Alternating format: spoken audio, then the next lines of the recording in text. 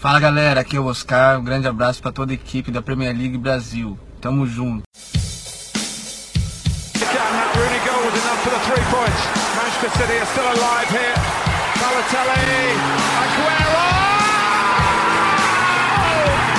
Podcast PL Brasil.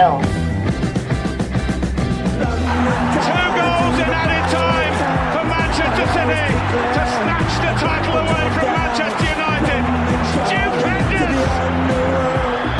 The greatest moment I've seen in Premier League football. Unbelievable! Fala pessoal, está começando mais um podcast PL Brasil. Hoje eu estou aqui com os meus amigos Matheus Santana. Fala Pedrão, tamo junto para mais um podcast PL Brasil. E também com o Matheus Capanema. Fala Pedrão, vamos para mais uma. Além disso, hoje estamos aqui com o Lucas Sanches do Chelsea Brasil. Fala Lucas, seja bem-vindo. E aí Pedro, um abraço para todo mundo, muito obrigado pelo convite, um prazer estar aqui com vocês. Nós falaremos hoje do Chelsea, que depois do título da Premier League na temporada passada, ocupa apenas a 5ª posição na atual temporada. Vamos debater o que está acontecendo para os Blues estarem nessa situação. O time vem de 3 derrotas nos últimos 5 jogos pela Premier League e tentar entender o porquê que a equipe está nessa situação tão irregular. E eu já levanto a primeira questão para vocês. Como explicar essa queda de rendimento tão grande de uma temporada para outra? Interessante notar que essa temporada do Antônio Conte se assemelha muito à temporada de José Mourinho, né? Ele conquistou a Premier League na temporada 2014 e 2015 e teve uma queda de rendimento na temporada 2015 e 2016, né? Só que naquela época o Mourinho deixou o Chelsea na 10ª colocação. Então foi um pouco diferente da 5ª colocação que o Conte ocupa com o Chelsea nesse momento, né? Mas eu acho que um dos fatores para essa queda de rendimento seriam as contratações do time. Eu acho que o Chelsea ele apostou muito em contratações que não tinham sido testados ainda em um clube de topo como é o Chelsea, né? Um clube onde você encontra uma pressão maior, um ambiente bem mais pesado. A torcida costuma querer resultados imediatos, né? O próprio presidente do Chelsea, o Roman Abramovich, ele tem uma forte influência também. Então acredito que um desses fatores, eu acho que não é o único, mas um desses fatores pode ser as contratações. Os jogadores precisam de mais tempo para se adaptar a um time totalmente maior, um time onde eles não estavam acostumados a jogar, né? É o caso do Bakayoko, que veio do Mônaco, o caso do Zappacosta, que veio do Torino, o Rudiger, que veio da Roma. Então acho que esse tipo de jogador que ainda não teve um ambiente maior, onde ele encontrou a maior pressão, eles precisam de mais tempo para se adaptar. Acho que isso pesou um pouco na temporada do Chelsea até aqui.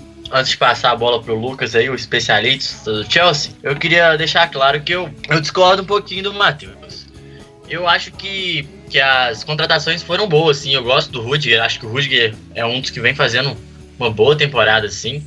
O Zappacosta eu concordo que é um pouco abaixo do nível, ainda eu acho que esse lado direito do Chelsea fica devendo, com o Moses, com o Zappacosta, poderia ter um nome mais forte, mas o Bakayoko é um jogador, na minha opinião, muito interessante, porque ele tem o que o Fábregas e o que o Kanté não tem, que é força, que é a pegada mais forte, assim, né, a estatura, né, então acho que o Bakayoko foi uma boa contratação.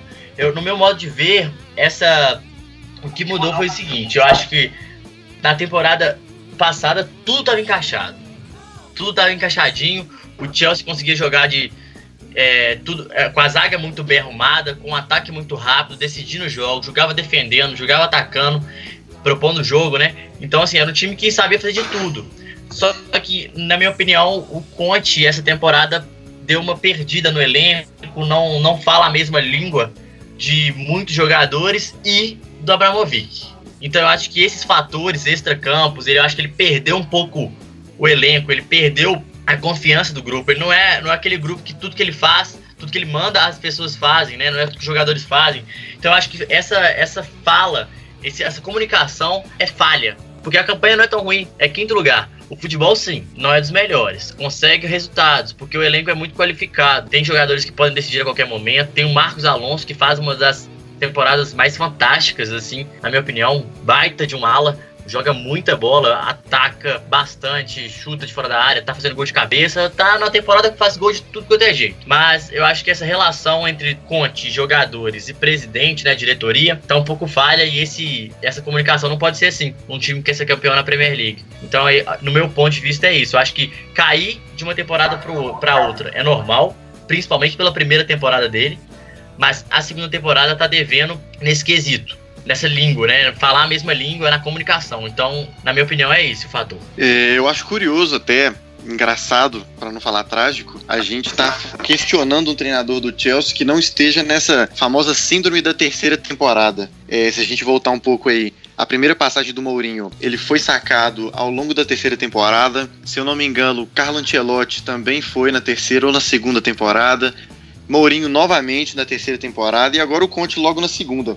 Eu vou misturar um pouco da opinião dos dois Matheus para ver se eu consigo formular a minha. As contratações, na minha opinião, foram altos e baixos. Por exemplo, a do Bakayoko, como o Capanema falou, não me agrada, nunca me agradou, porque nunca foi um jogador que me encheu os olhos, como por exemplo o Kanté encheu. E eu acho o exemplo do Kanté um grande exemplo pra gente colocar nesse meio, porque ele praticamente não sentiu essa mudança de degrau que foi sair do Leicester, que só jogava Copas Domésticas, raramente fazia alguma coisa nos campeonatos nacionais, e chegou no Chelsea arrebentando. O cara foi eleito o melhor jogador da temporada, foi campeão 2 vezes seguidas, claro, do Leicester e do Chelsea, e pra mim ele não sentiu absolutamente nada. Marcos Alonso, como o Capanema também falou, chegou da Fiorentina, que não alçava praticamente nada na Itália, chegou arrebentando nas 2 temporadas de Chelsea até agora. Ou seja, eu não coloco tanta culpa nas contratações. Nesse sentido, eu vou discordar um pouco do Matheus Santana e defender um pouco mais o Capanema, porque eu acho que o problema está mais em na gestão do vestiário, que é o problema que a gente já falaram muitas vezes na época dos Galácticos do Real Madrid. Claro, não vou fazer essa comparação de jeito nenhum, mas eu acho que ganhar o vestiário do Chelsea é um dos pontos mais importantes, se não o mais importante, para um treinador obter sucesso. Você acha que a possível chegada desses reforços atrapalhou o ambiente do clube, ou eles não tiveram influência nesse sentido? Eu acho que não atrapalhou, porque esses reforços não foram capazes de abalar a estrutura do vestiário. Vamos colocar aí quem seriam os atuais medalhões, já que os grandes medalhões do Chelsea já não estão mais aí. Hoje a gente tem aí Hazard um medalhão, Davi Luiz um medalhão. O Davi, por exemplo, perdeu espaço. Mas ele perdeu espaço porque ele não estava jogando tão bem quanto, por exemplo, um Rudiger, que já chegou como uma boa aposta. Ele não é uma aposta porque ele não é um garoto, mas uma aposta dentro do clube. E os jogadores não foram tão renomados, como a gente já comentou, vocês comentaram. Não chegaram craques, não trouxe um melhor jogador da Espanha, o melhor jogador da Alemanha. Foram nomes pontuais para posições que de fato o Chelsea carecia há algum tempo. Por exemplo, o Zappa Costa chegou para compor o elenco. O Rudiger, na minha opinião, é para compor o elenco. O Bakayoko, a mesma coisa. Então eu não acredito, claro, a gente não está lá dentro, mas eu não acredito que esses nomes chegaram para abalar as estruturas. Eu acho que isso vai muito mais da gestão do treinador, da direção, enfim, dos cabeças grandes lá do time. Precisamos lembrar também que na temporada passada, que o Chelsea foi campeão com sobras, né? Foi uma campanha realmente muito boa, superando até a campanha excelente do Tottenham. Mas a gente precisa lembrar que o Chelsea não tinha as competições europeias, né? Foi um fator positivo para que o time pudesse criar uma base bem sólida ali na Premier League, não tivesse que ter muita rotação nos 11 titulares ali que iniciam as partidas. Essa temporada já foi diferente, o time teve que se concentrar nas 2 competições, então acredito que esse foi um fator também nessa queda de rendimento. Embora seja um fator mínimo, é obrigação de um Chelsea ter um elenco para disputar as 2 competições, brigando por título, mas acredito que influenciou também o fato da queda de rendimento. Eu só queria completar, eu concordo, acho que a Champions League pesa sim, mas sobre os reforços, até o momento, eu creio que sim. Eu gosto do Bakayoko, eu só vou contra vocês mesmo, eu acho ele um ótimo jogador diferente, tudo bem, pode ter para compor elenco, afinal quem tem Kanté e Fábricas no meio, é um meio de sair de jogos que é difícil sair para os jogos defensivos, né, porque o Fábricas não é um jogador que marca tão bem.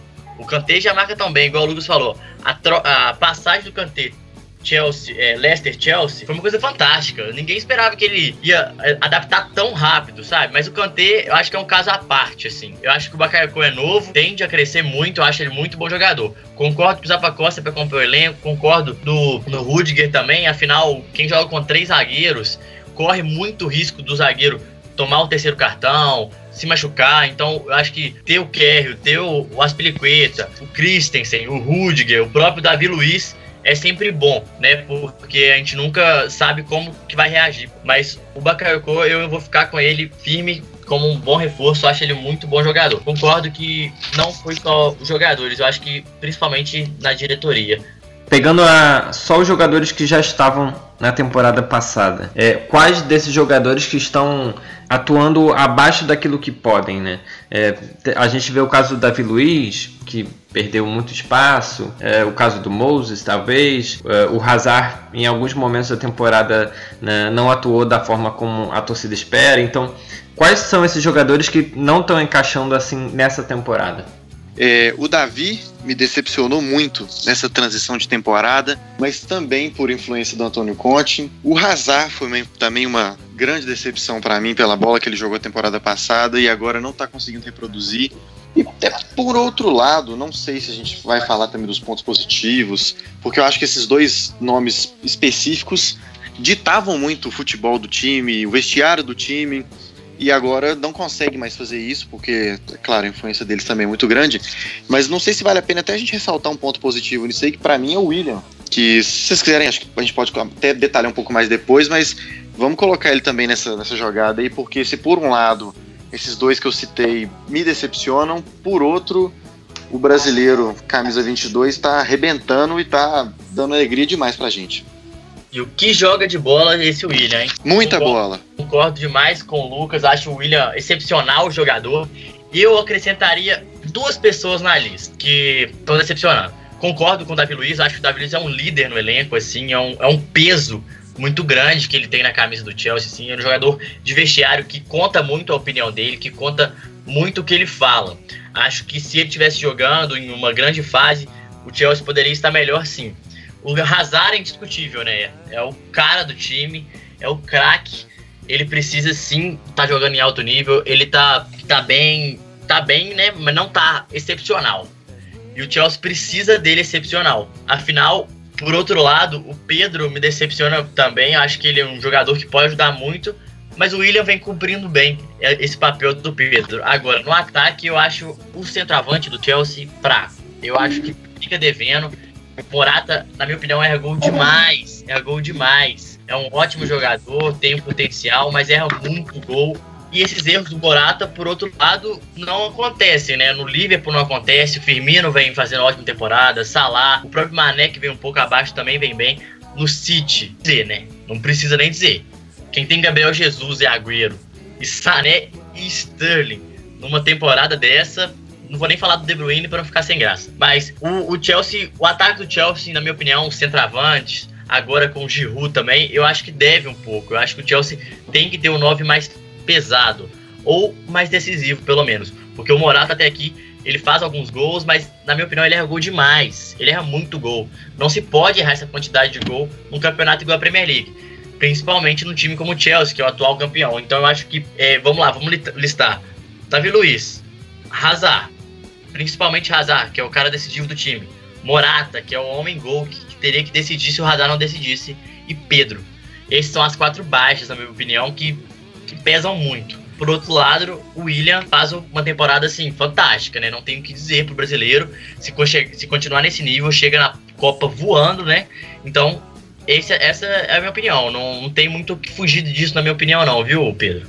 Eu discordo um pouquinho com relação ao Morata. Acredito, isso é óbvio, né, que ele faz uma temporada muito ruim, mas eu acho que foi uma boa contratação no começo da temporada. Ele teve excelentes números pelo Real Madrid, né? Ele marcou 15 gols em apenas 1.330 minutos jogando no Campeonato Espanhol. Se a gente pegar, por exemplo, o Sterling, que tem 15 gols nessa temporada, ele atuou 2.007 minutos para fazer esses 15 gols. O Lukaku, ele tem 2.521 minutos e 14 gols.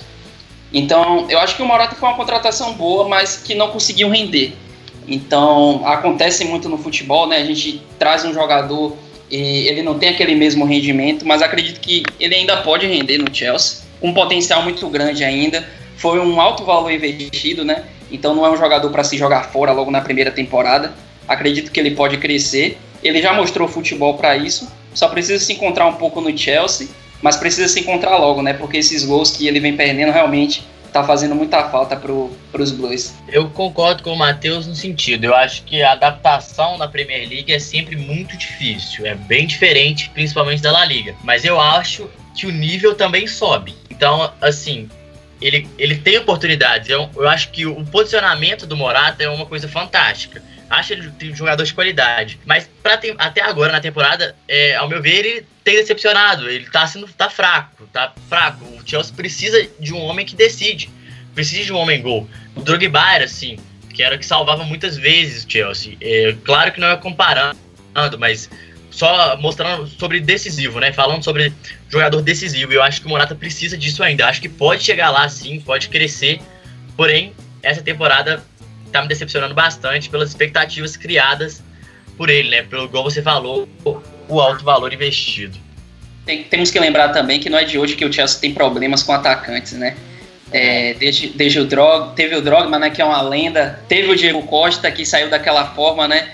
Muito por isso também o Conte ficou marcado por ter esse problema com o Diego Costa, que foi o melhor atacante que passou no Chelsea depois do Drogba, e teve vários flops, né, como o Fernando Torres, o Dybala, Falcão, muitos flops. Então o problema inúmeros.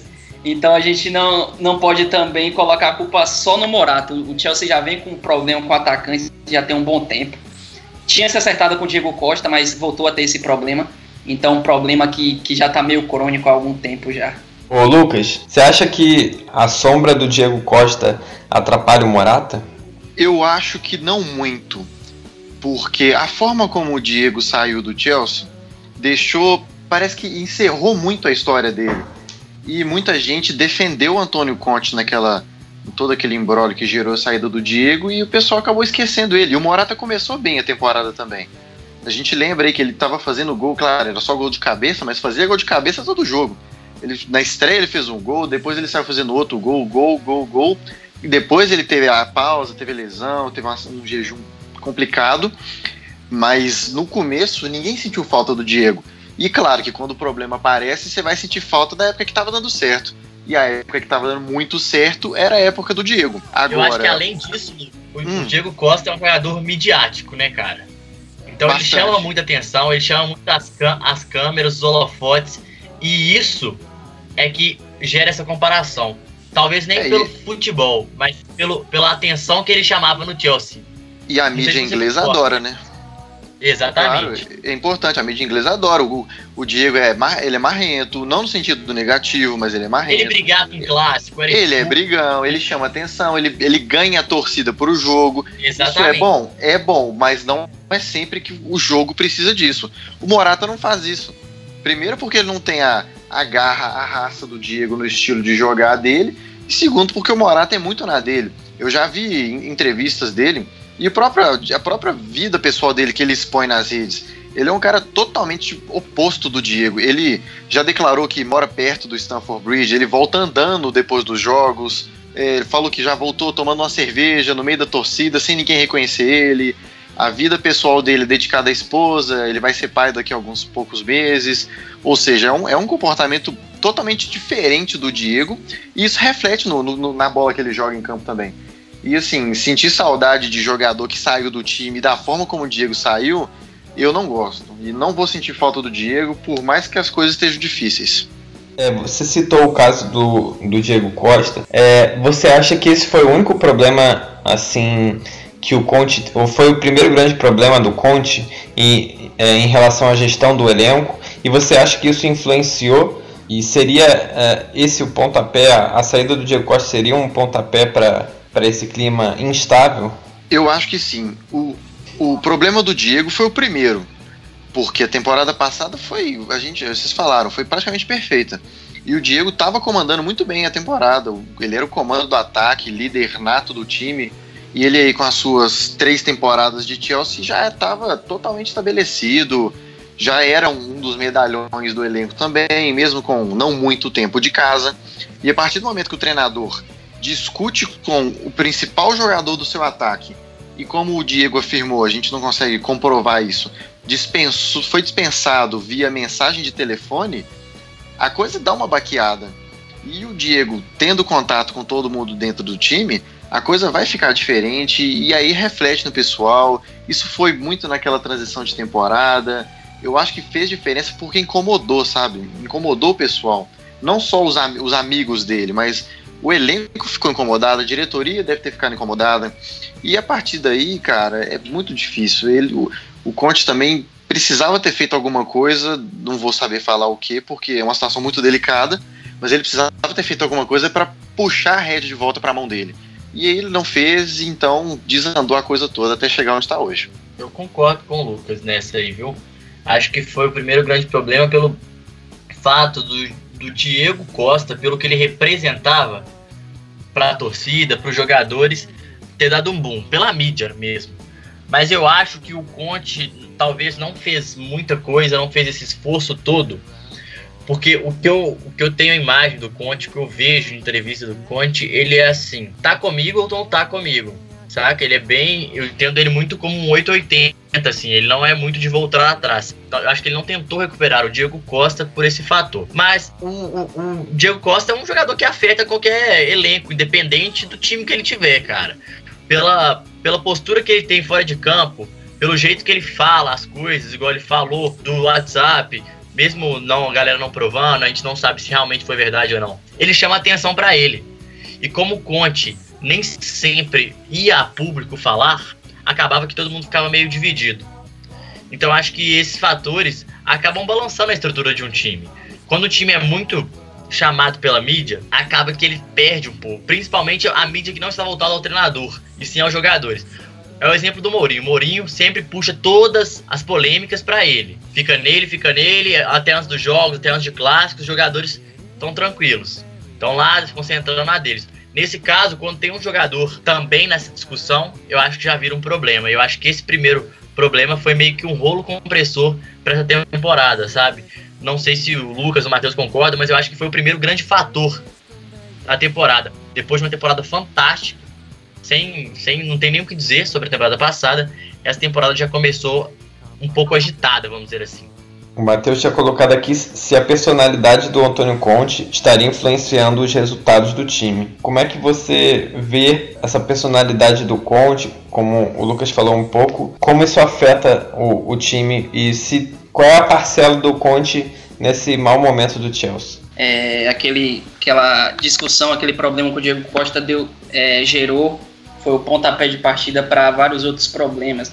A gente já viu o Courtois algumas vezes discutir algumas decisões do Antônio Conte na imprensa, o Davi Luiz acabou brigando com ele também.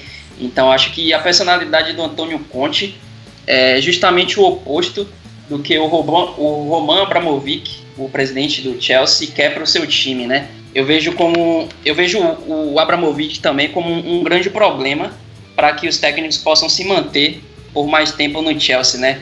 Como o Sanches falou muito bem, que os técnicos não conseguem ficar muito tempo. Isso a gente pode ver ao longo das outras temporadas também.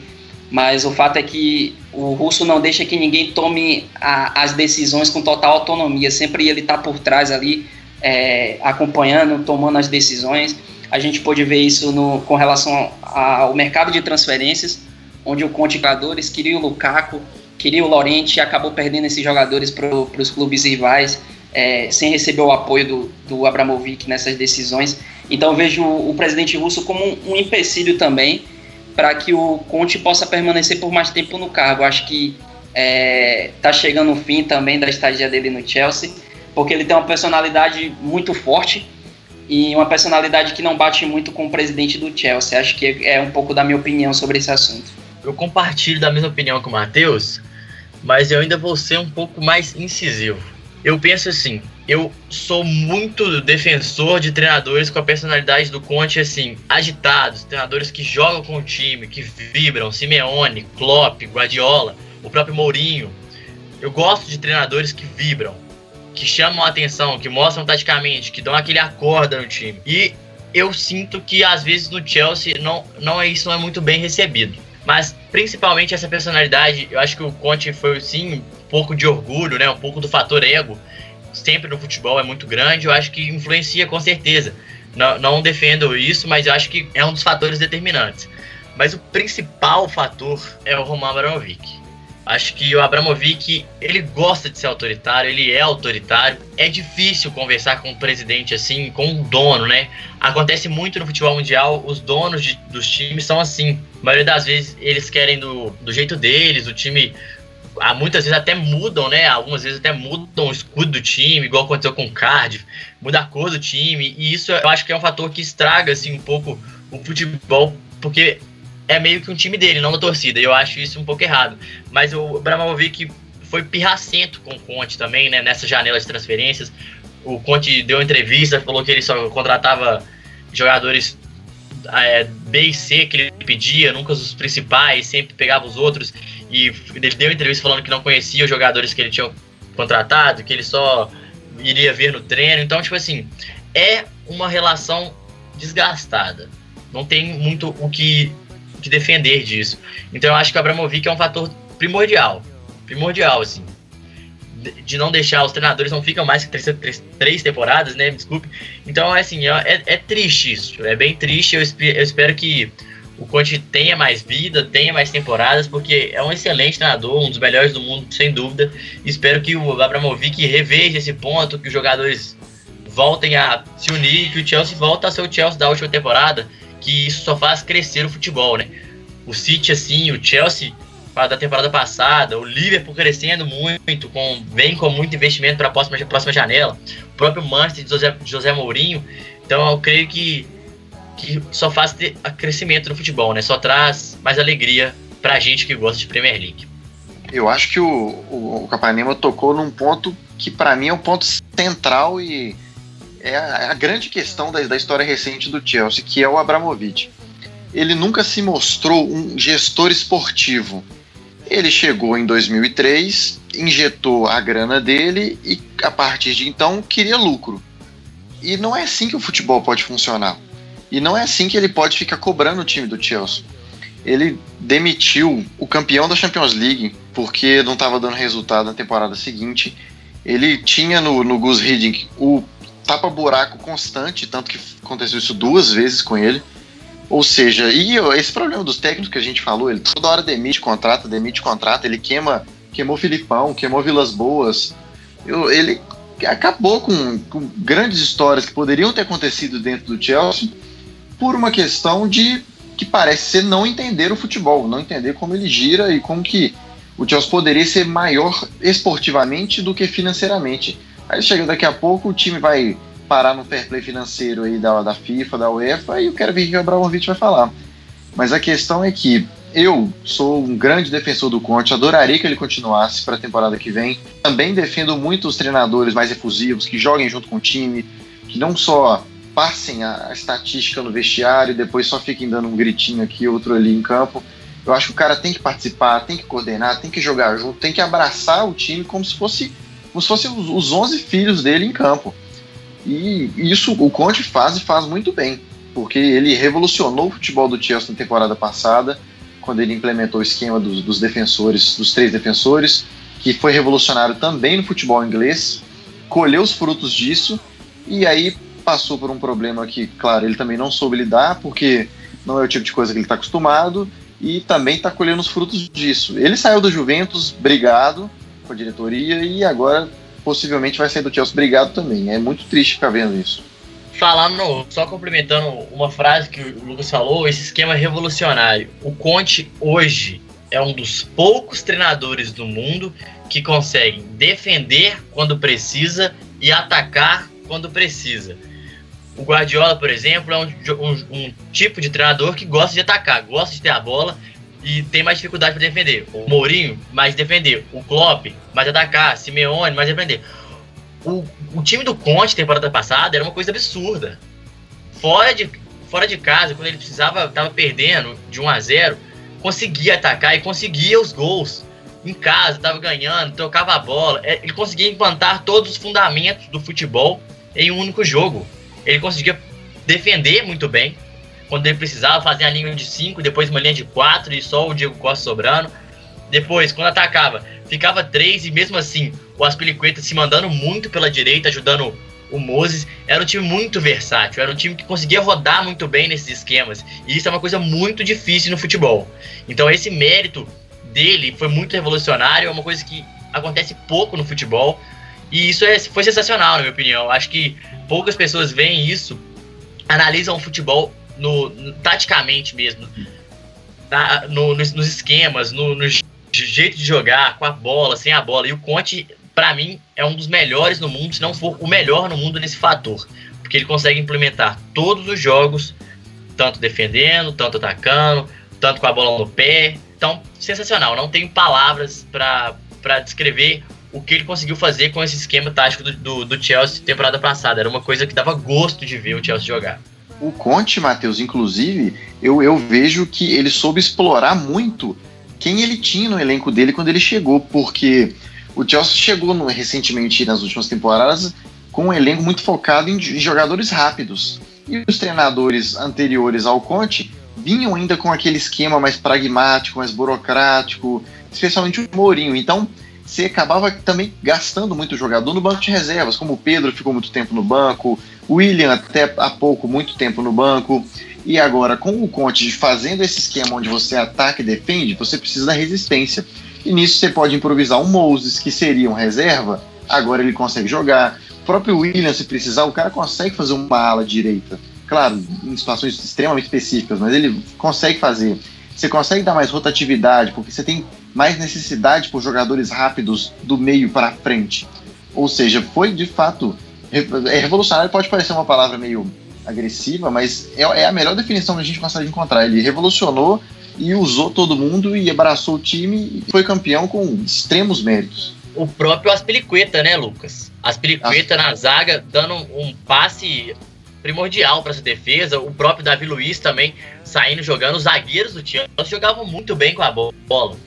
Quando ele precisava, Azpilicueta jogando na zaga como lateral, às vezes. Fazia um 4-4-2 ali, girava, puxava o Davi Luiz por dentro. O próprio Kanté fazia a zaga às vezes. Então, era um time assim, se você analisar ele taticamente, era um time perfeito. Igual você disse, ele fez o Moses jogar num time que o Moses não seria nem banco se bobeasse. Justamente. Então, o Azpilicueta, inclusive, desculpa te interromper, falar. Ele conseguiu ser o Ivanovic melhorado, o que eu já achava muito difícil, porque o Ivanovic era um jogador extremamente comprometido com a técnica e a tática do time, e ele conseguiu ser desbancado pelo Azpilicueta, que era mais baixo, menos atuação ofensiva, mas o Azpilicueta se tornou um monstro para mim. O Azpilicueta depois do Hazard, o Azpilicueta é o melhor jogador do Chelsea. Atualmente, o Azpilicueta é o grande nome do Chelsea para mim, porque ele comanda tranquilamente o time. Ele tem moral, ele tem bola, ele tem raça, dedicação e apoio do elenco e do treinador, que é um negócio muito difícil hoje em dia também.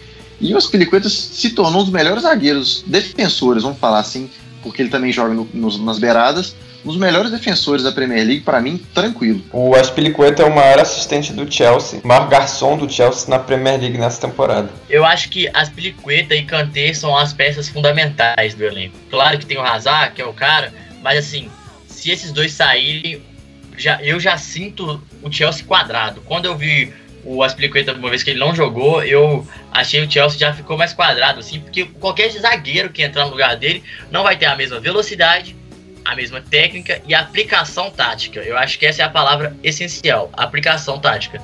Então, sensacional o que o Conte conseguiu fazer. Eu tô com o Lucas nessa.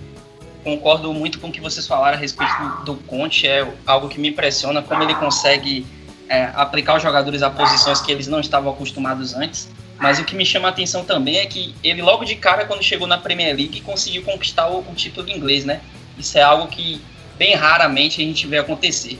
Ele chegou de uma liga totalmente diferente, que é a liga italiana, veio para a liga inglesa, aplicou a sua formação ali com 3 defensores, uma formação que revolucionou o futebol inglês por esse momento, e conseguiu ser campeão com sobras na sua primeira temporada.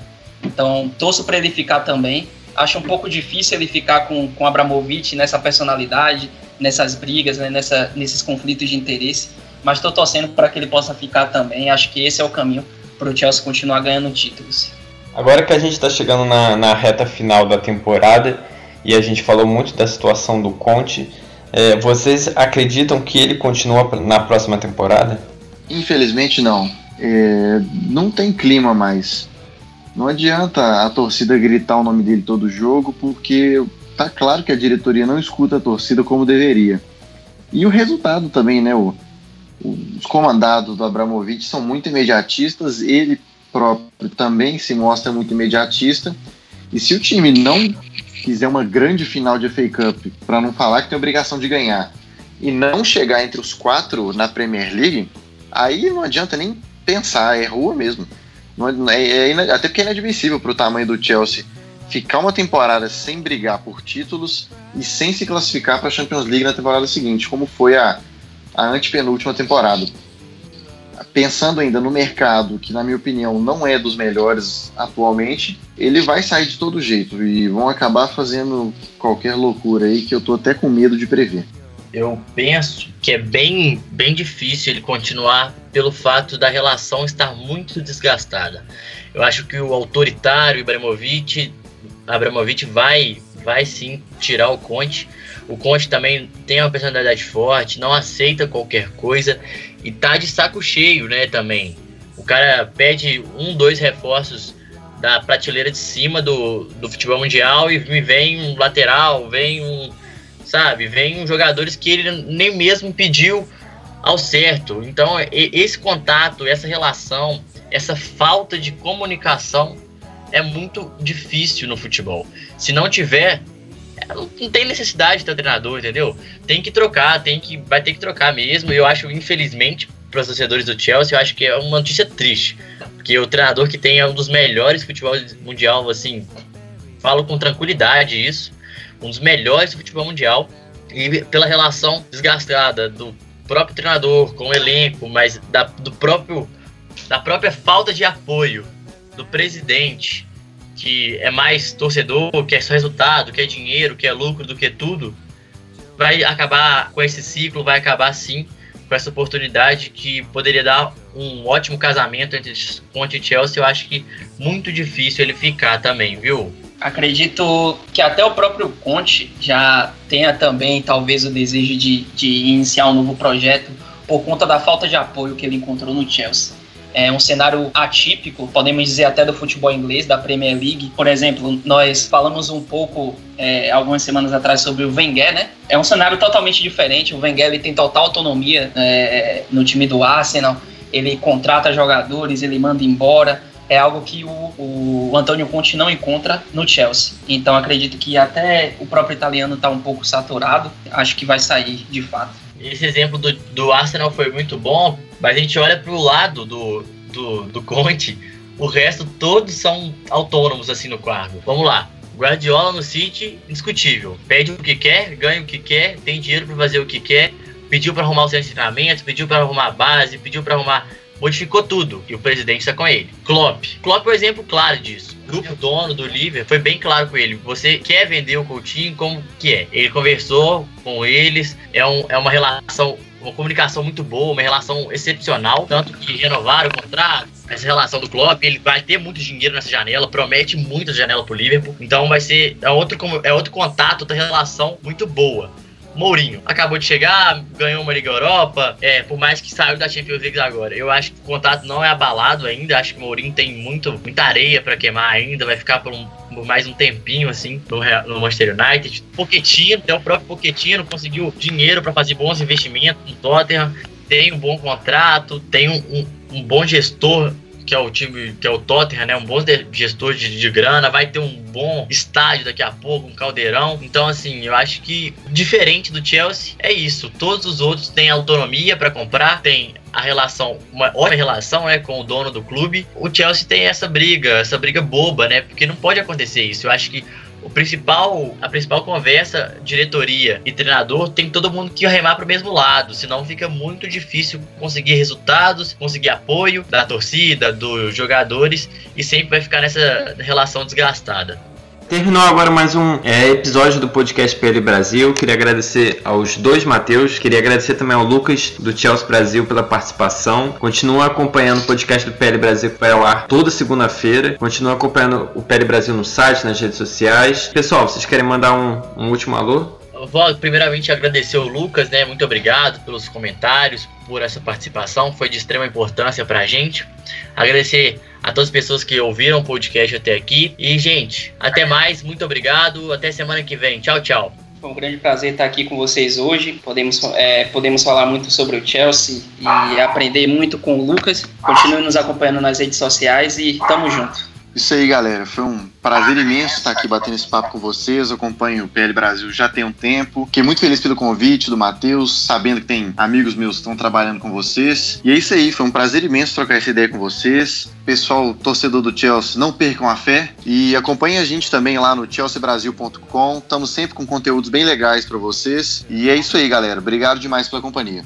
Valeu, pessoal. Até a próxima.